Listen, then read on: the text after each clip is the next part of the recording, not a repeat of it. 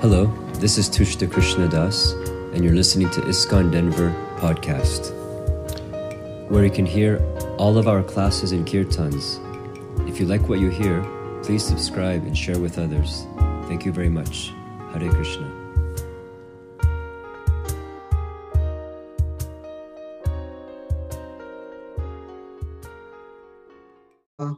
प्राणेन्द्रिय मनोमलम शनैर विदस्या विद्यायेन मनसा गुरुणा गुरुम.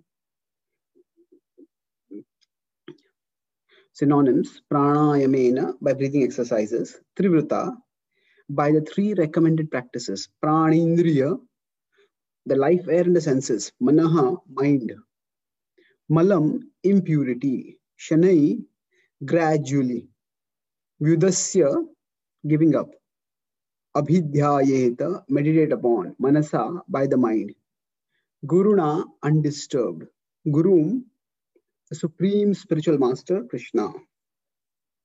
Translation and purport by His Divine Grace A.C. Bhaktivedanta Swami Srila Prabhupada.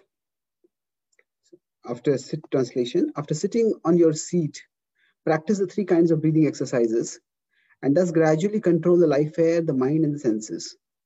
Completely free yourself from all material contamination, and with great patience, begin to meditate on the Supreme Personality of Godhead.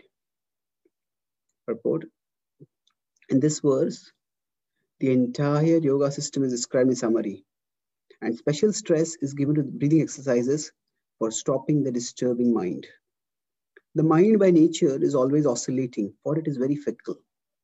But the breathing exercise is meant to control it. This process of controlling the mind might have been very possible in those days, millions of years ago, when Dhruv Maharaj took to it. But at the present moment, the mind has to be fixed directly on the lotus feet of the Lord by the chanting process. By chanting the Hare Krishna mantra, one immediately concentrates on the sound vibration and thinks of the lotus feet of the Lord. And very quickly, one is elevated to the position of samadhi or trance. If one goes on chanting the holy names of the Lord, which are not different from the Supreme Personality of Godhead, naturally his mind becomes absorbed in thought of the Lord. It is here recommended to Dhruv Maharaj that he meditate on the Supreme Guru or Supreme Spiritual Master. The Supreme Spiritual Master is Krishna, who is therefore known as Chaitya Guru. This refers to the Super Soul who is sitting in everyone's heart. He helps from within, as stated in Bhagavad Gita, and he sends the Spiritual Master who helps from without. The Spiritual Master is the external manifestation of the Chaitya Guru, or the Spiritual Master sitting in everyone's heart. The process by which we give up our thoughts of material things is called Pratyahar, which entails being freed from all material thoughts and engagements. The word abhidhyayet, which is used in this verse, indicates that unless one's mind is fixed, one cannot meditate. The conclusion, therefore, is that meditation means thinking of the Lord within.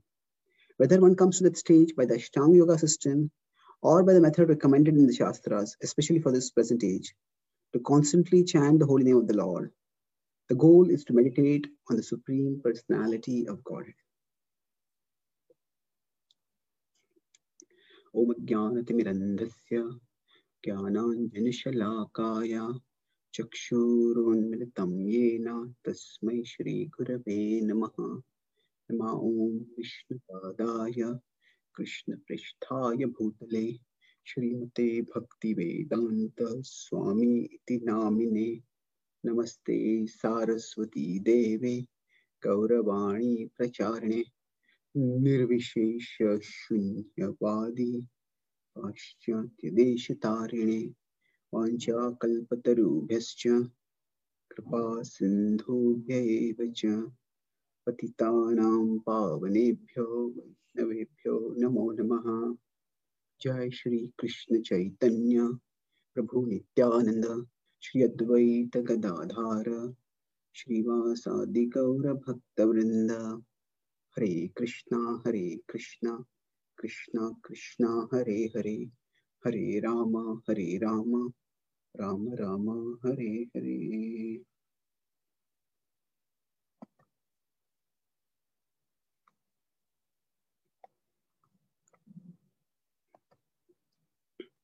Hare Krishna.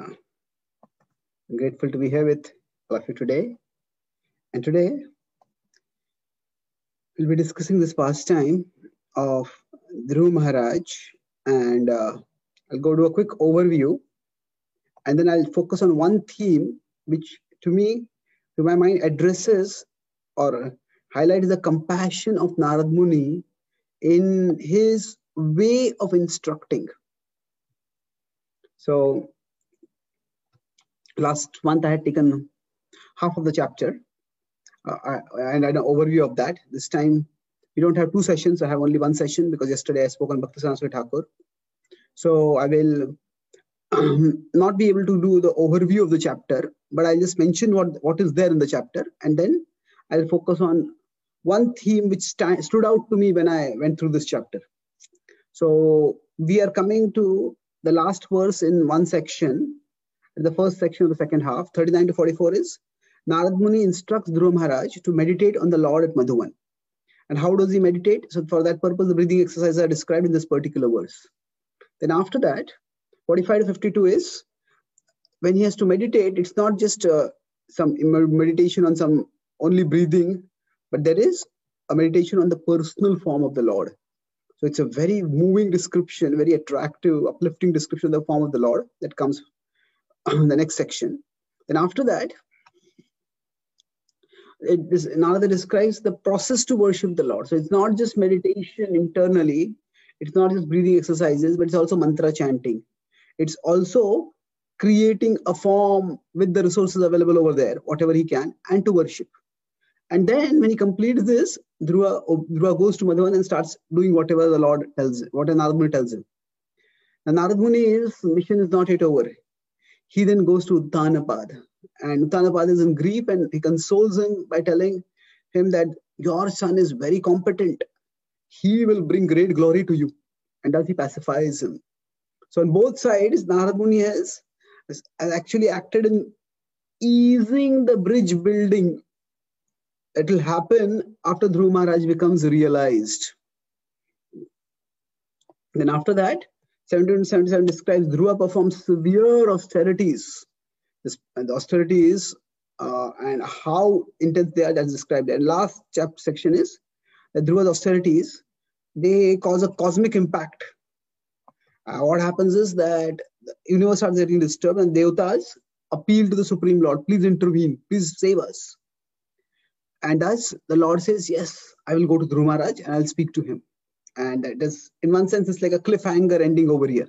The Lord is going to appear. The Lord says, I'm going to appear, and he will appear in the next chapter. So I will focus on one theme here. That is, what's missing matters. So what is missing is, this is the Bhagavatam, and often we hear about messages about how material enjoyment is futile, about how material world is a place of entanglement and misery. But there is no such instruction here at all. Nothing about material detachment or futility. So what someone is not telling can be telling.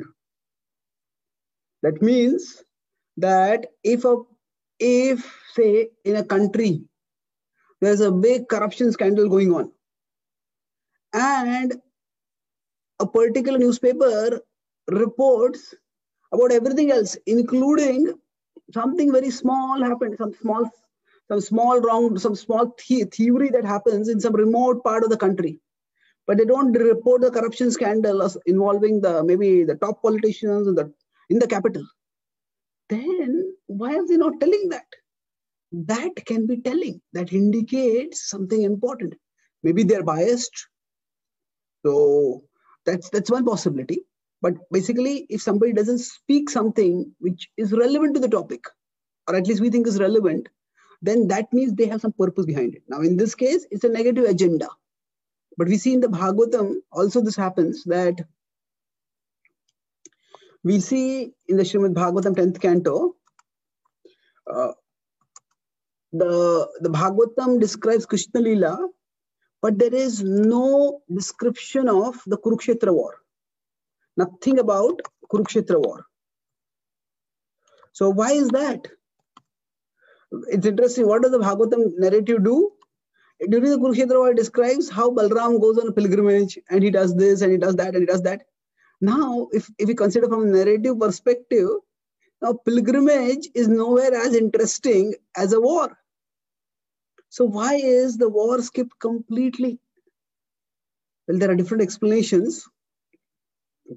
One primary explanation is that actually Parikshit Maharaj is about to die. And Shukdev Goswami wants Parikshit Maharaj to be completely absorbed in Krishna.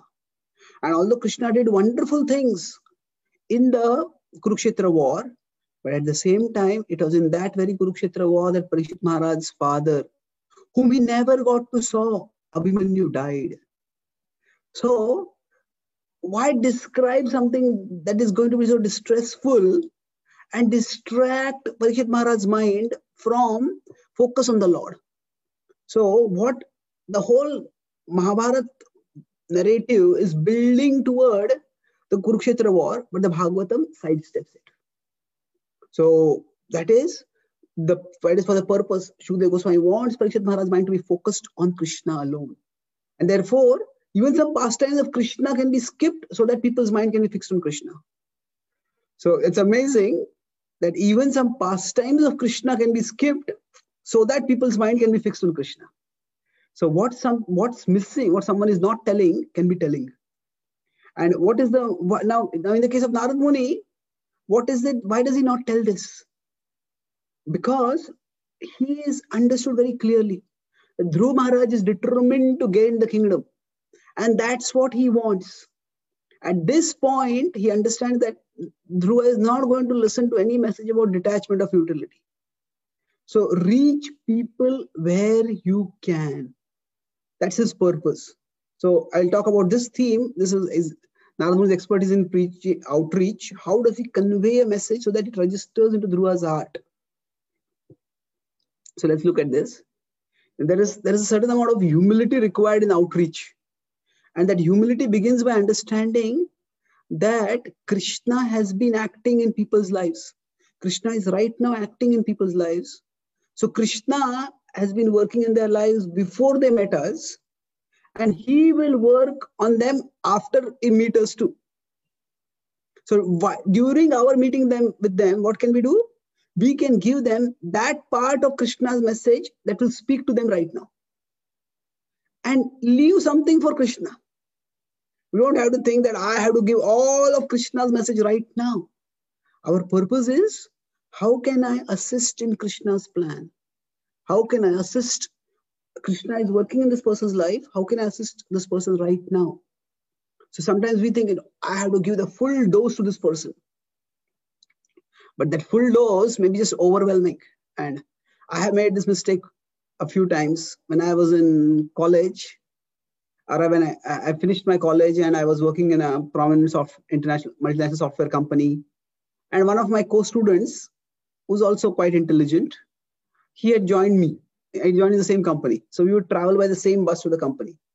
And during the bus ride, I would be chanting, or I would be hearing some lecture or reading something. I would not talk with anyone. I said, why waste time with talking with materialistic people? That was my thinking. And then one day, this friend made the big mistake of asking me, what am I doing? What are you doing? And when he asked me, it's usually a 45 to 50 minute ride. He asked me at the start of the bus, right? He just got in. So I would get in the bus, and then a couple of stops later, he would get into the bus. So after he got in, he asked me. And then for the next 45 minutes, I gave him a complete crash course in the philosophy of Krishna consciousness. From how we are not the body with the soul, how there is a design argument for the existence of God, how only Krishna and none of the devatas are the supreme, how chanting is the Yuga Dharma, how science cannot satisfy the human heart's longing for happiness. I was so satisfied that the whole 6-session Bhagavad Gita course, I am concentrating in 45 minutes. And I didn't even notice that his eyes were rolling. And then thereafter, when after we reached there, we went to our work. And thereafter, whenever we would get into the bus, whenever we would travel the same bus, normally a bus has 2 doors. So when he would come, the bus would stop at his place. He would peek in, look where I'm sitting, and he would enter from the other door and sit at the remotest place from me. So it was many years later, and now he is settled in Seattle.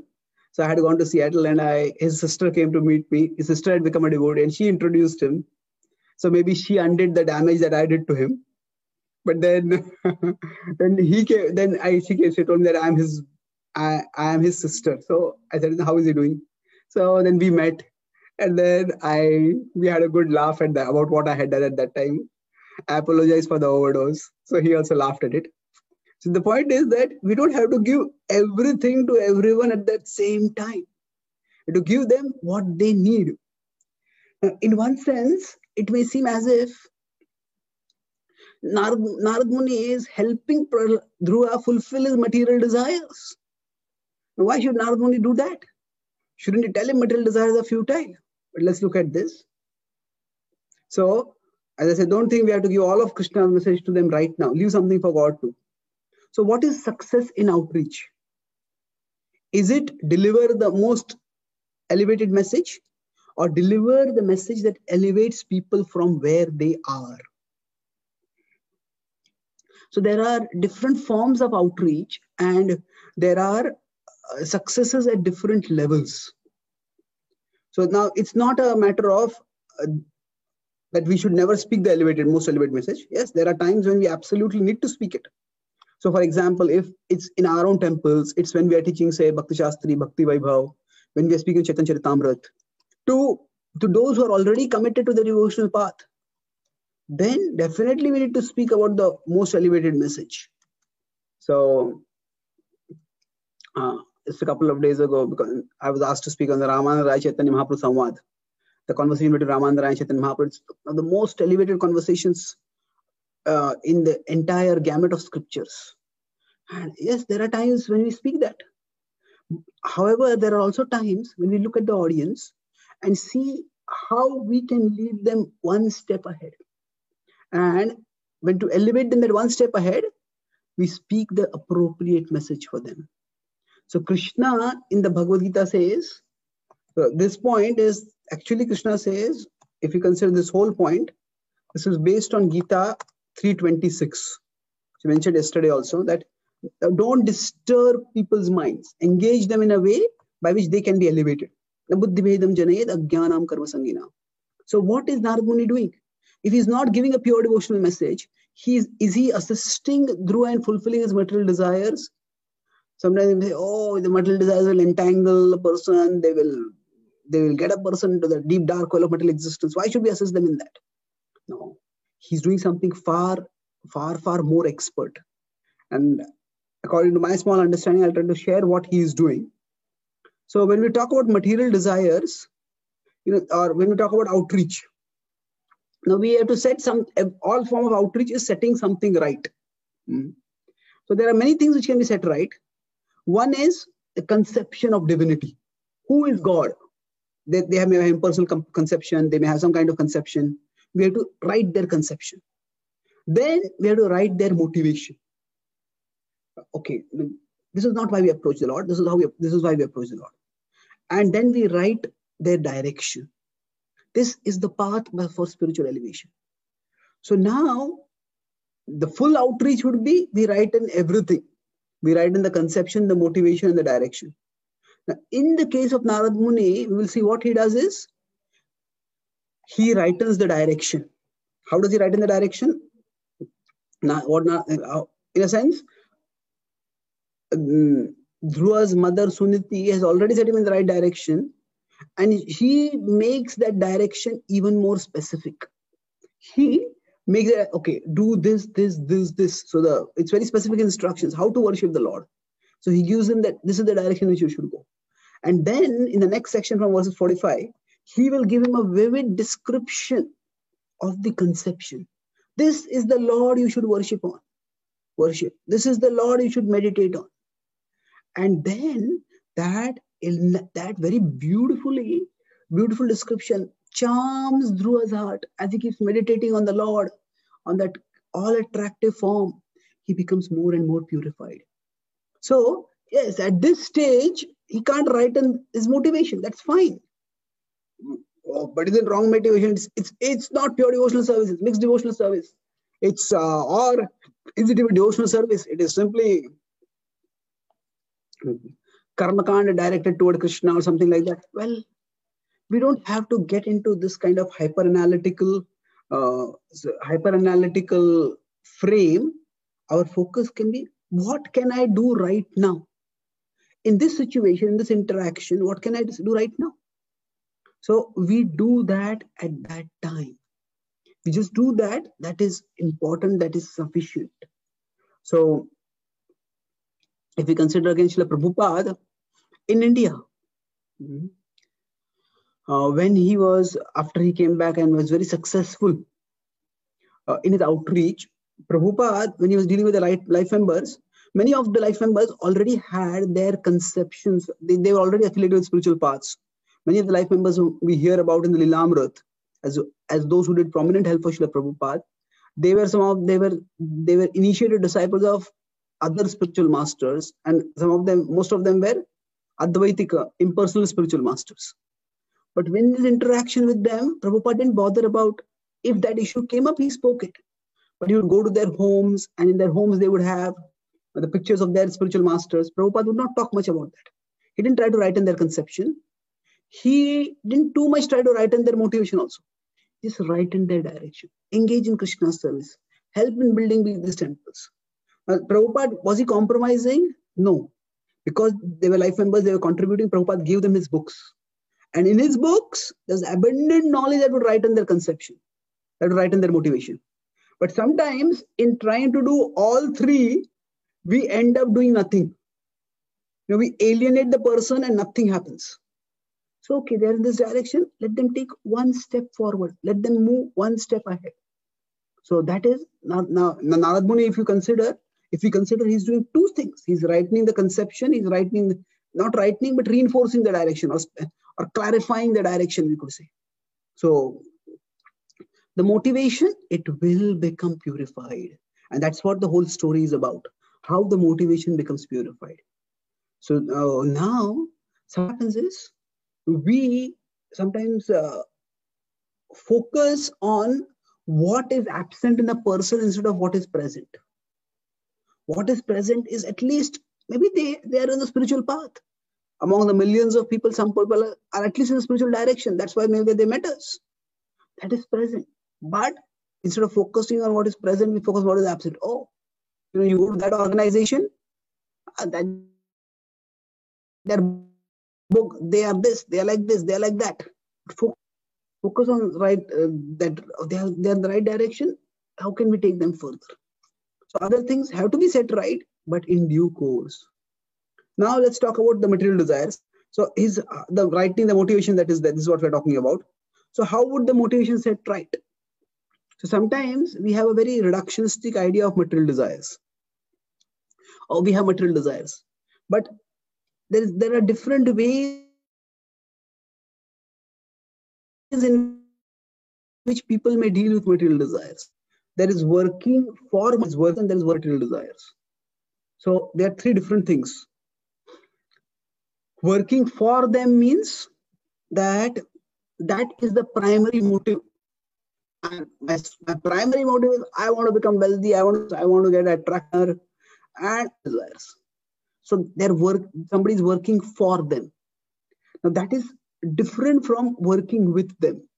Oh, I have these desires and I can't give them up right now. So when they come up, when they become strong, I need some way to fulfill them.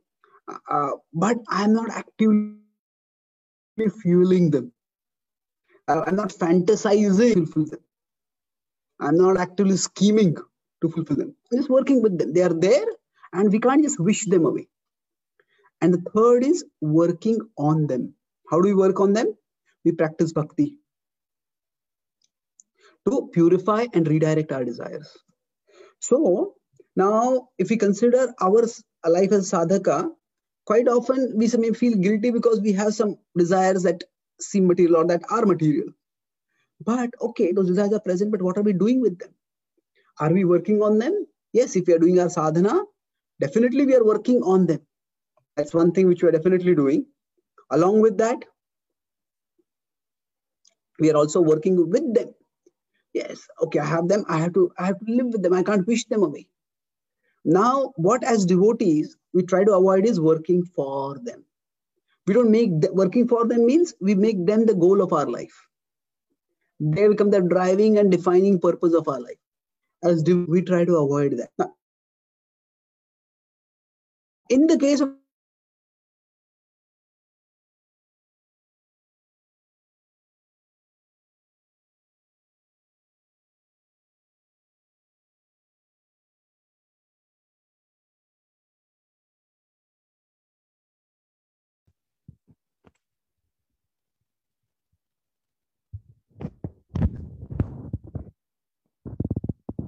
for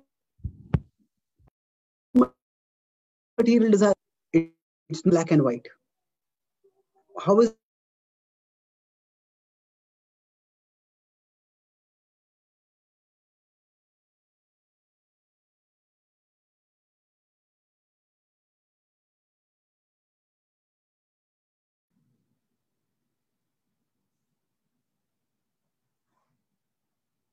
I think Prabhuji's connection is a little unstable. Let's see if you can look at it.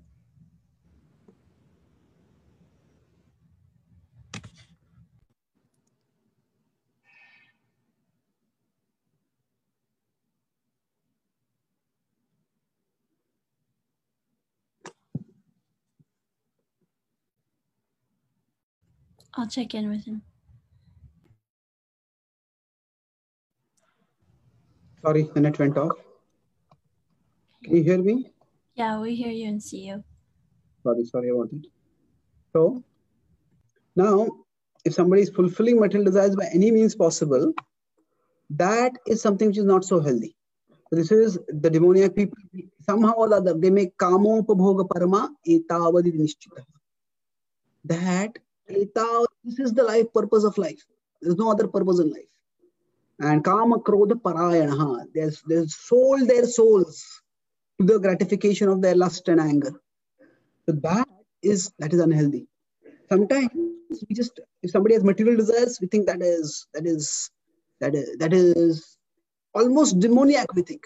But not all presence of material desires make somebody demoniac. The devatas have material desires, but they are not considered demons. In fact, they are considered the anti-demons. They are the opposite of the demons. So how is one fulfilling material desires? Everybody wants money, and somebody becomes a robber to earn money. Somebody works virtuously and religiously. They take up a job and they work hard and they earn money. Now, from the perspective of society today, isn't that a big difference? Somebody is robbing and plundering, and somebody is contributing to the maintenance of society. Krishna talks about the second is Loka Sangraha. Loka Sangraha is actually literally the maintenance of the world. So he says the maintenance of the world happens by responsible dutifulness. And he tells Arjuna, you are in a responsible position in society. You have to do Loka Sangraha. So Loka Sangraham evapi sampashyan kartumarhasi, he says. For the purpose of maintaining society, act in a responsible way, he says. So now, yes, they are working for them. They are fulfilling their desires, but they are doing it in a virtuous way. Now, it's not that we don't want them to come to a higher level, that, okay, material desires are there, they will overcome them. But everybody takes their time to overcome material desires. The material desires are not just something which we can, I don't want them, get out, and they go away. It's not like that. They're there. And so it is, in economics, Prabhupada also calls Malthus. He says that it is desires that drive economics. It is economic development happens because of desires. So in a sense, the world is maintained because people have desires. Now, of course, somebody may say there's no need for the world to be maintained. Well, no. How will the souls even have an opportunity for elevation if the world is not maintained? Now, right now, we are having this technology working because there are people who are very diligent and hardworking. They might have been materially motivated, but they worked very hard. They developed the technology, and that's why we have it available. So if those people had not worked hard and competently, it wouldn't have been available for us. So this is itself different from working religiously and virtuously and religiously is different by working by any means possible, by hook or by crook, as they say. And then the third is, so the second might not be directly devotional. It's more of at the level of punya, of piety. But the third is by striving devotionally. And that is what Narad Muni is recommending to Dhruva. That you meditate on the Lord, you pray to the Lord. And here we see the potency of yena kena prakarena manah Krishna niveshayet. Somehow or the other, fix the mind on Krishna. Somehow or the other. So somehow or the other means, we could say at one level, use any means possible, but it can also mean use any motivation possible. Any motivation possible. So somehow, any means we can fix the mind on Krishna's deity form, we can fix the mind on the scriptures, we can fix the mind on the holy name, we can fix the mind on Krishna Kirtan, we can fix the mind on the devotees who have devotee acharyas who are serving Krishna, we can fix the mind on our particular service to Krishna. Any means possible. But yena kena prakarena can also mean not just any means possible, but by any motives possible also. Any motive, whatever be the motive. And we know there is various stories of how just by worshipping Krishna or longing for Krishna, we become purified. Prabhupada would tell the story of a thief who heard of how Krishna in Vrindavan wears very expensive ornaments. And he had a great desire to rob those ornaments. And thus he went to Vrindavan, constantly thinking about Krishna, thinking about Krishna, thinking about Krishna. And by the time he got to Vrindavan, Krishna was acting in his heart, in his life. Krishna was actually guiding him to come to Vrindavan. And he went to Vrindavan and he heard the katha of glorifying Krishna. And when he heard the katha, he said, Krishna is so attractive. He's far more attractive than these jewels. Why do I need them? And in that way, he became purified. So he gave the desire. So anyway, so now in today's world, for example, say for example, we may do some different forms of outreach.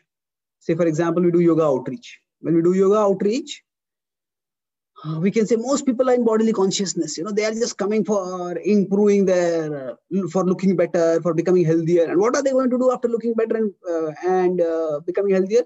They're going to gratify their senses. So why should we help them? Well, okay, that's one way of looking at it. Another way of looking at it is that actually we are in the material world. What do we expect from people other than to be in material consciousness? This is where the world is. This is where people are going to be. But what is happening is they are trying to fulfill their material desires using some higher means. Instead of simply taking Botox to look good, instead of simply putting chemicals in their body, what are they doing? They are trying to do something which is Vedic, something which is very much a part of our tradition.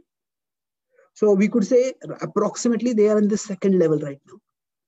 They are not using any means possible. They are using, relatively speaking, a virtuous means. A virtuous means that they are learning to discipline themselves. They are learning to regulate themselves. Now, they may not be sexually regulated or many other ways not regulated, but at least during the process of yoga, they are regulating themselves. And if we can infuse their yoga practice with greater virtue, with greater devotion, then why not? It is a part of our tradition. So we could say that what might happen is that some of these people may get elevated, some of them may not. But that doesn't matter. That it's like a pyramid. Maybe I can just show this right away. We consider a pyramid. But what happens is that we at least have opened the door to Krishna for them. If we don't open the door to Krishna, how are they ever going to come?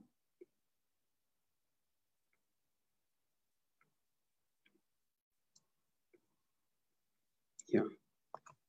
So in general, we can say in our outreach, rather than thinking of outreach as like a 1-0 effort, just change all this. It's like a pyramid. So at the bottom are people who are completely in material consciousness. So that is at the bottom. But there are people who are in material consciousness. We could say that's at the bottom itself. But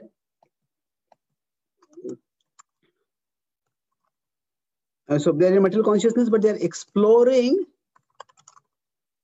something slightly spiritual. So even if we say that yoga practice is only asana and there's nothing very spiritual about it, but they're at least exploring something slightly spiritual. And that is good, because by this what they are doing is that they are actually beginning their spiritual journey. And that beginning of their spiritual journey is the path of auspiciousness for them. If they keep doing that, gradually they will become elevated. Now, from there, say, if we help them rise, what will happen next?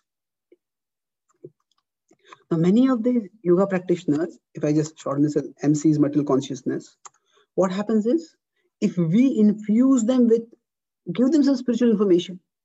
So they were doing something connected with spirituality. Yoga practice has been a part of spiritual tradition, but they become more spiritually inclined. Now, even if the number of people who do this is very small, but at least they become spiritually inclined. So how does that happen? Oh, this came from the East. Okay. Oh, maybe there's some respect for the East. Maybe it gave me something good. Maybe there is something more that they'll get. So initially, they are not at all spiritually inclined, but it makes them at least spiritually inclined. And then not just inclined, we can help them move forward. They become spiritually, we could say, at one level, spiritual shoppers. They're not seekers, they're shoppers. They go to this group and that this path and this teacher and this book. And whatever feels good to them. Hey, this is good, that is good, that is good. And that's okay. They're at least exploring. They're exploring. You know, recently, I was interacting with one such person who has explored recently. One lady, she has gone through many spiritual paths, and she was saying that wherever I have gone, I have got some enriching spiritual experiences. So I feel connected with God. I feel connected with the ultimate. Why do I need to commit myself to any path? No, in various paths, I'm experiencing God, and I will continue that experience. So why do I need to close myself? So this is usually the level where most spiritual people are shoppers. I get something good over here. I get something good over here. So I told her that it's wonderful you have had spiritual experiences. Maybe you can just become a little more open-minded, a little bit open. I said, really? I thought I'm already very open. I'm exploring so many paths. I said, yes. Yes, you're open to exploring so many paths. Maybe you can become open to exploring commitment to one path. So rather than saying become close, what I told her is take your openness to one more level. That be open to the value of commitment. That is, because if we are open to various things, why not be open to this also? I never thought of it like that. And if I'm really open-minded, then I should not just be open-minded to exploring various paths. I should be open-minded to the idea of commitment also. Otherwise, I have been close-minded, isn't it? So I'm thinking this option is not for me, then I'm being close-minded. So we can, rather than condemning people, you're just spiritual shoppers. You know, you're going here, you're going there, you're doing nothing. Not committing to one path. No, they're spiritual shoppers, fine. They'll explore various paths, but from there, a few of them will become spiritual seekers. They will start seeking, okay, what is the ultimate reality? So not just what makes me feel good, but what is actually good. So what is the difference between these two? Spiritual shoppers is what makes me feel good.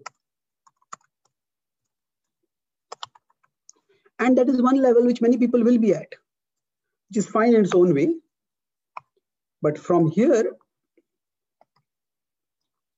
we move forward, and then they come to the next level, which is even better, which is spiritual seekers means start exploring what is actually good or what is ultimately good. So this is how people become elevated. Now we'll see this is what Narad Muni, this is what roughly such a trajectory is what Narad Muni gives to Dhruva, but I'm talking right now about the application in our context. So if we reject people who have material desires because they have material desires, then who will be left for our outreach? So they are spiritual seekers and they start looking for what is actually good. And when they do this, gradually they start getting elevated. Okay. Then they become, we can say they become bhaktas. When they're spiritual seekers, gradually they become devotional practitioners. They start understanding Krishna is the goal and they start pursuing Krishna as the goal. And then eventually they will become Shuddha Bhaktas.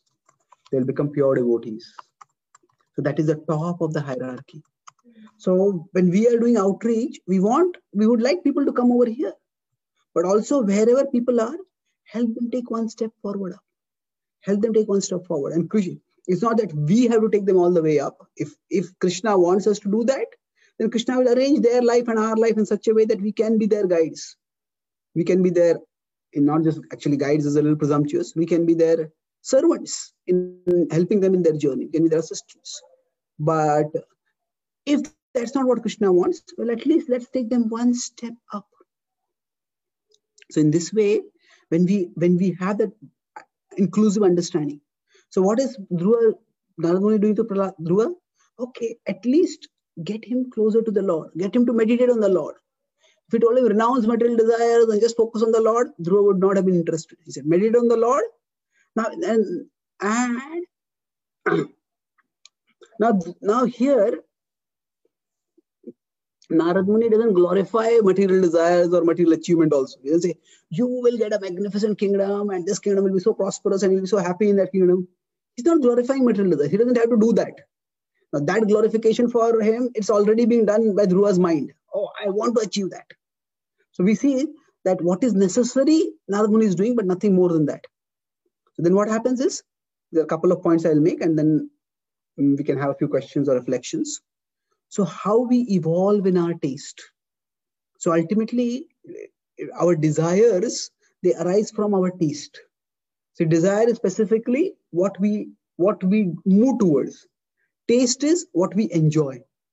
So there might be adharmic or impious or irreligious or unrighteous material taste. So we can say, so there is an unrighteous material taste.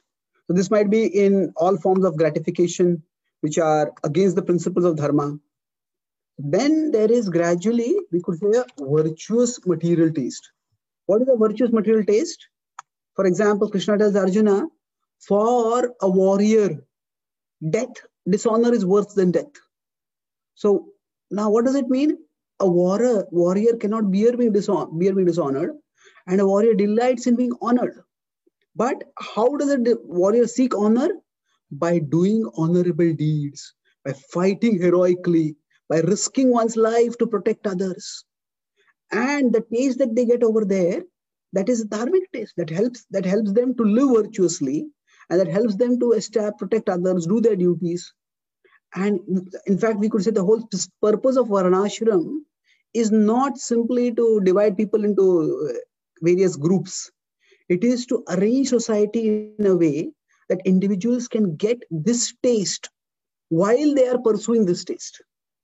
Devotional spiritual taste is the ultimate taste. That is the taste for Krishna. So somebody loves music. Now they may not have pure love for Krishna. They may not have taste for chanting 64 rounds of the holy names every day, but they love music. And they can learn various instruments and they can serve Krishna through music. They can contribute in the world through music. And that can be their vocation. So the taste evolves gradually. Sometimes when we say material is material desires. Now, within material desires also there is goodness, passion and ignorance. And there is a big difference between them. It's not all the same. Why is it not the same? Because desires and ignorance and passion, they harm the person, harm people, themselves and others. But desires and goodness, they may be material desires, but relatively speaking, they elevate people. So we will see what will happen is, Dhruva has that taste. I want a kingdom. And now, as Narad Muni will guide him forward. So what will happen is, Narad Muni will give him a glimpse of devotional taste. And that devotional taste will intoxicate him, will captivate him. And what happens here is that how does purification happen? How does one lose the lower taste, lose the material taste, and get the higher devotional taste? So broadly, we can say there are three trajectories to purification. Dhruva will take the second trajectory, we'll see, largely speaking. So one practices bhakti, realizes bhakti taste is better, and renounces the world. Just turns away from the world and becomes absorbed in Krishna. That's one trajectory, that's possible. The other trajectory could be, we practice bhakti, we get the material desirables, but then realize bhakti taste is better. That's okay, that's it. That is what I want. So we could say for this, the example is Narad Muni himself. Narad Muni gets a taste of darshan of the Lord in the first canto. And he gets such a taste that he thinks, this is what I want. He's a small boy. He's just lost his mother. But instead of lamenting, he starts traveling to the north, searching for ways to get to the Lord more and more. And that's what he gets ultimately. So practice bhakti, get material desires, and realize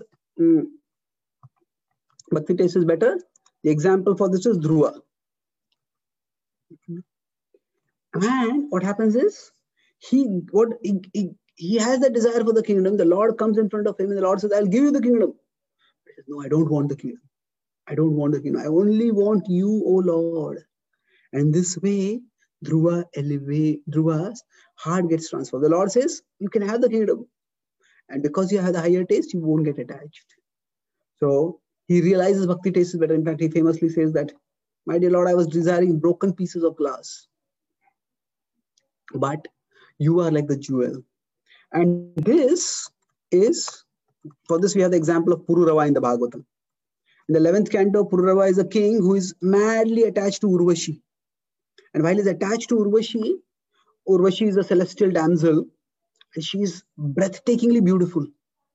And he just can't forget her. And he performs a great yajna to Lord Vishnu. And Lord Vishnu appears in front of him.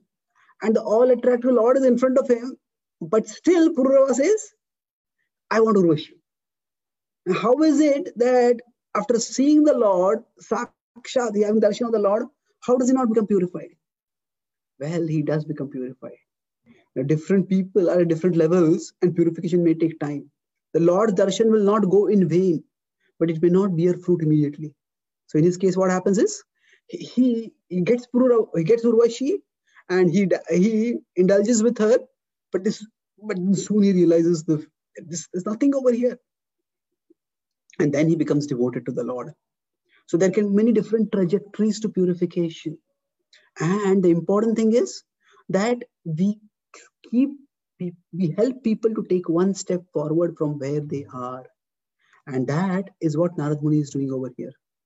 And we'll conclude with this one of, we have our role is to assist in Krishna's plan for each soul. And I phrase this at Gita 4:11. This is what? Mama vartamanu vartante manushyah partha sarvasya. Krishna says, all people are on my path.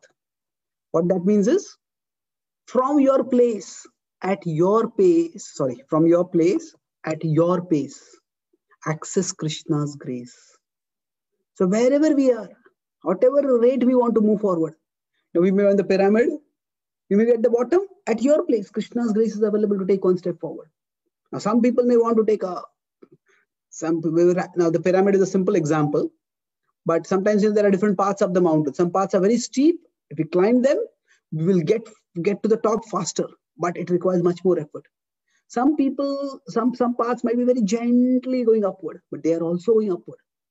So that for them also there is room in Krishna Bhakti. So we could say at your pace, Prabhupada then, for those who joined the movement full time, who stayed in the temple, Prabhupada then, the intense program of Bhakti, the full morning program, book distribution, serious life centered around Krishna. That was because you're going up the steep way up the mountain. But for many others, those who are the life members, they just, do some seva, come to the temple, appreciate the devotees, and slowly get elevated. Now, if we consider in today's world, most of our movement is neither here nor there. They are not at the level of most devotees are not in the temple, living in the temple. And most devotees are not life members in the sense that, okay, we just give some donation and contribute something. Devotees are committed, but they are not staying in the temples. So in one sense, currently, our movement is in terms of the history of the movement, it is an uncharted territory. It is an uncharted territory. During Prabhupada's time, we didn't have the demographic that we have now. The devotees were not, there were practically no devotees who were not living in the temple during Prabhupada's times. So I'll conclude with one point that, if Prabhupada, the way Prabhupada lived from 1921 to 1932, he would sometime, he had met his spiritual master and he was very inspired by his spiritual master. But Prabhupada just continued pursuing his business. And Prabhupada occasionally came to various Gaudiya Mats and met his spiritual master. But because he was traveling so much, he was never visiting one Gaudiya Mat regularly. So, if the founder Acharya of ISKCON had come to ISKCON today, he would have been considered to be a loose devotee if he had lived the way 1921 to 32. You don't come to the temple regularly. You don't come for the morning program. You don't do this. You don't do that. So Prabhupada would have been considered in Prabhupada's movement to be a loose devotee. So that is how sometimes we have this 1-0 idea of spirituality and we judge people. But, Narad Muni is not judging Dhruva Maharaj. He's not judging Dhruva. He's assisting Dhruva. Why do you have those petty material desires? No, at that time for him, those desires are very important. So Narad Muni is helping Dhruva fulfill those desires in a way that by which he'll gradually rise beyond those desires. And that is the expertise of Narad Muni. And we can all strive to gain a little fraction of that expertise when we try to assist others in their onward spiritual journey. So I'll summarize what I spoke today. Broadly, I spoke on the theme of Narad Muni's expert outreach. So we went over the overview of the remaining chapter. And then what's missing is matters. So there is no instruction on detachment or futility of material desires. Why? Because Dhruva is not ready for that. And then discuss success in outreach is not just giving the most elevated message, but it is giving the message that elevates people from where they are at. And what does elevating means? It means correcting some things, rightening some things. So we are writing people's conceptions, their motivations, or their direction. So Dhruva is writing not the motivation. So Dhruva's motivation is still what it is, and Narad Muni doesn't touch that. It reinforces the right direction and gives him the right conception. And he knows Krishna is acting in Dhruva's life. So humility in outreach means we don't think we have to do everything right now with this person. Leave something for Krishna also to do. And then we discussed in contemporary application, people who are practicing yoga today, they are in bodily consciousness, but everybody will be in bodily consciousness. But if we as devotees give them the opportunity to see that yoga is much more, they can rise up. So they can rise from just in bodily consciousness, doing something slightly spiritual, to becoming spiritually inclined, to becoming spiritual shoppers, to becoming spiritual seekers, to becoming devotees, to becoming pure devotees. That's how we can help them move up. And then we talked about what about their material desires? Yeah, then material desires may be there, but there are different approaches to it. So is somebody working for the desires, working with the desires, or working on the desires? So as sadhakas, at our present stage, mostly we are the second and third. There might be a few desires we may be working for also. But how are we working for them? That also makes a difference. So it becomes demoniac only when by any means possible. That is unethically also exploiting, or it is virtuously. So Dhruva is being guided not just to fulfill those desires virtuously, but through in a devotional way by satisfying the Lord. And then we discuss about the trajectory for purification. How does that happen for somebody if they have material desires? If they engage in bhakti, they might just realize, oh, bhakti taste is so much higher. They just choose that and dedicate themselves to it. Other is they practice bhakti, they get their material desirables, and then they realize, oh, bhakti taste is better. Sometimes they have to so the first example is Narad Muni, second example is Dhruva. And if they get the material desirables, they indulge in them, and then they realize bhakti tastes better. That is Pururava. So the overall mood of Krishna is from your place, at your pace, access the Lord's grace. So we too can, as Narad Muni expertly didn't judge or condemn Dhruva, but elevated him. So we too can try to elevate those whom we connect with. Thank you very much. Hare Krishna. So I think we are almost at time. Do we have time for any comments or questions? Hare Krishna. Hare Krishna. Yes, if you have time, we have time. We can continue. Yeah, maybe 10 minutes or something. We'll see how it goes. Okay. Yeah. Thank you, Guru. Your servant, Shamya Prasdas here. Thank you for a nice class. I was reflecting on the point you made about how there's 3 different avenues to kind of correct. There's correcting the conception, which sounds like Sambandha, and then correcting, I think, the approach, which is the abhideya, the process, and then correcting the motivation, which I compare to prayojana. It's like what is it? So yeah. Does that sound correct? I didn't think about it that way. It's quite sharp of you. Let's look back at it. So we can go, if you look at it, conception, motivation, direction. So correcting the conception is Sambandha Gyan. Right. Correcting the direction is Abhideya. Correcting the motivation is, yes, motivated by love. That's beautiful. Thank you for that.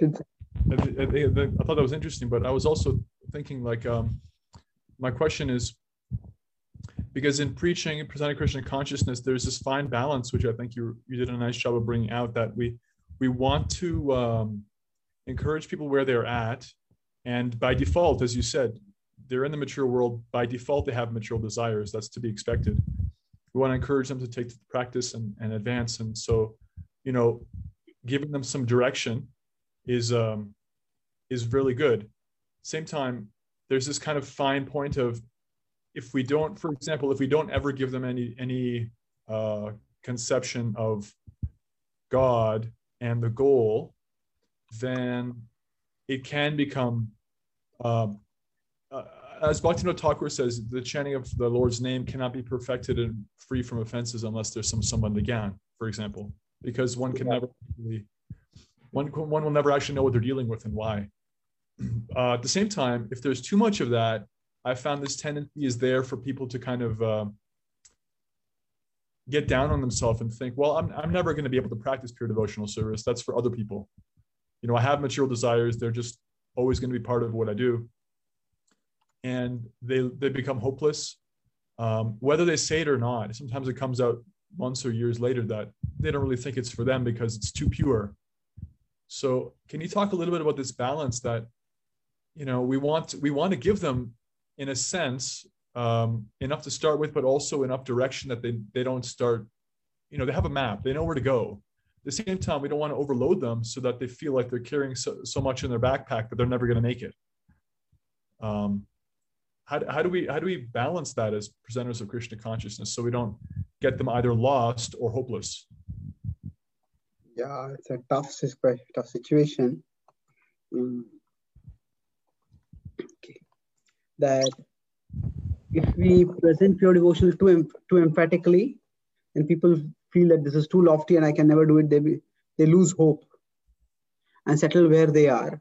Or if we never speak about it, then they're anyway going to stay where they are. So what do we do? That's why Bhakti Sanjayate Bhakti. Bhakti is practiced in the association of devotees. And in the association of devotees, if we have some kind of supportive community, or at least some devotee association, then we see, okay, these principles are up there, but how are they lived? And we will see different devotees living in different ways. Not all of them will be very inspiring. But overall, how to implement scripture in real life, that is something, or how to pursue ideals in real life, that is an existential challenge for every seeker. In fact, I'd say not even every spiritual seeker, every human being. Because even to live in an ordinary society, there are so many cravings that come up, and nobody can fulfill all their cravings. So two things what I often talk about is there are stars and there are stairs. Now, ordinary stairs can't take us to the stars, but in bhakti, the stairs, they will take us to the stars. So stars are the ideals of pure devotion. Stairs are the gradual steps that take us up. So the stairs are way too up. If we consider Krishna in the 12th chapter, 8 to 12, he gives multiple levels at which people can connect with him. If you can't spontaneously fix your mind on me, then strive conscientiously to fix your mind on me. If you can't do that, then work for me.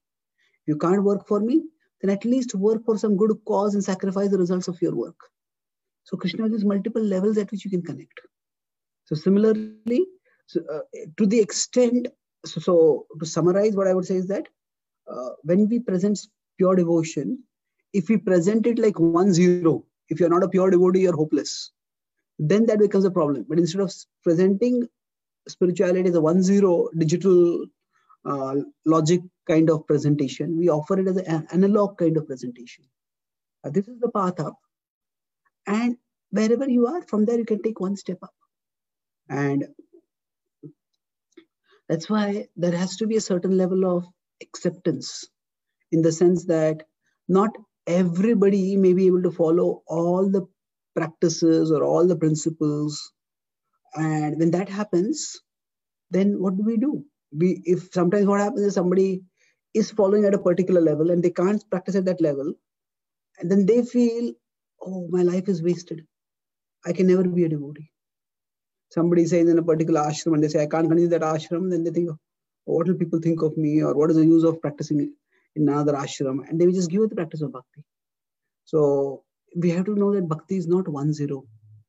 And it is analog. Okay, if you can't do at this level, do at this level. If you can't do at this level, do at this level. But continue on. The most dramatic example we could say of Prabhupada presenting bhakti not as 1-0 but as analog is in the 8th canto Purport in Gajendra. He talks about how even if a sannyasi, normally the tradition would be that if a sannyasi say is unable to practice the principles of sannyas, and that's like a vantashi, a person who is eating their own vomit. Prabhupada says, no, doesn't matter. He says, if you can't fight in water, fight on land. So Prabhupada is saying, not that you are rejected because you can't follow the standards. So sometimes, unfortunately, we present bhakti as not 1-0, not analog, but 1-0. I was at one place recently, or I was talking with devotees from one place, and they're saying that there are two groups over there. So both groups are practicing bhakti. Both groups are diligently practicing bhakti. But in one group, they do the Mangalarti at 4:30. Another group, they do the Mangalarti at 5 o'clock. And the first group tells people who are new, he says, Prabhupada said 4:30. If you do at 5, you are deviating from Prabhupada. There will be no mercy of Prabhupada available if you are doing Mangalarti at 5 o'clock. Now they are in a crowded neighborhood. And you can, and maybe there are various reasons why they might be doing it at 5 o'clock. But the fact is they're doing Mangalarti. Isn't that laudable? So sometimes, unfortunately, we present bhakti as 1-0. And then some people start feeling that bhakti is far more difficult than what I can do. But if we see it as not 1-0 but as analog, then they can take incremental steps forward. Does it address your concern, Prabhu? Yes, thank you, Prabhu. Thank you very much. Hare Krishna. Chaitanya Charan Prabhu, may I? Yes, Vijay Krishna Prabhu, yes. Prabhu, please accept my humble obeisances, all glories to Srila Prabhupada. Thank you for your wonderful class. And Prabhu, my question is related to the desire for accepting initiation from a spiritual master. And my question is, before I ask my question, I must say the following. There is a very popular spiritual saying which says that when the disciple is ready, then the spiritual master manifests in his life. So my question is, this concept of ready includes which qualifications? And also, my question is, ready for what? For becoming a full surrendered devotee immediately to the spiritual master, or to become a full surrendered devotee along the way because of the acceptance of the training given by the spiritual master? Okay. So when it is said that when a disciple is ready, the spiritual master appears in their life. So what does it mean to be that the disciple is ready? And what does it mean that are they ready for what? Well, firstly, while I have not seen any specific scriptural reference for this particular statement, but it's understandable. The super soul is there in our heart, and the super soul wants us to grow, wants us to evolve spiritually, to come to him. So he's seeing if we have that spark of interest, naturally he will send us someone to fan that spark and to make it grow into a shining flame that will guide our spiritual journey, that will power our spiritual journey. So in principle, that is a reasonable statement. Having said that, it will vary again from person to person. So different people may be ready for spiritual journey, but how, as you said, how ready, and ready for what? Are they ready just to move up from where they are from spiritual shoppers to spiritual seekers? Are they ready to move up all the way to pure devotion? We don't know.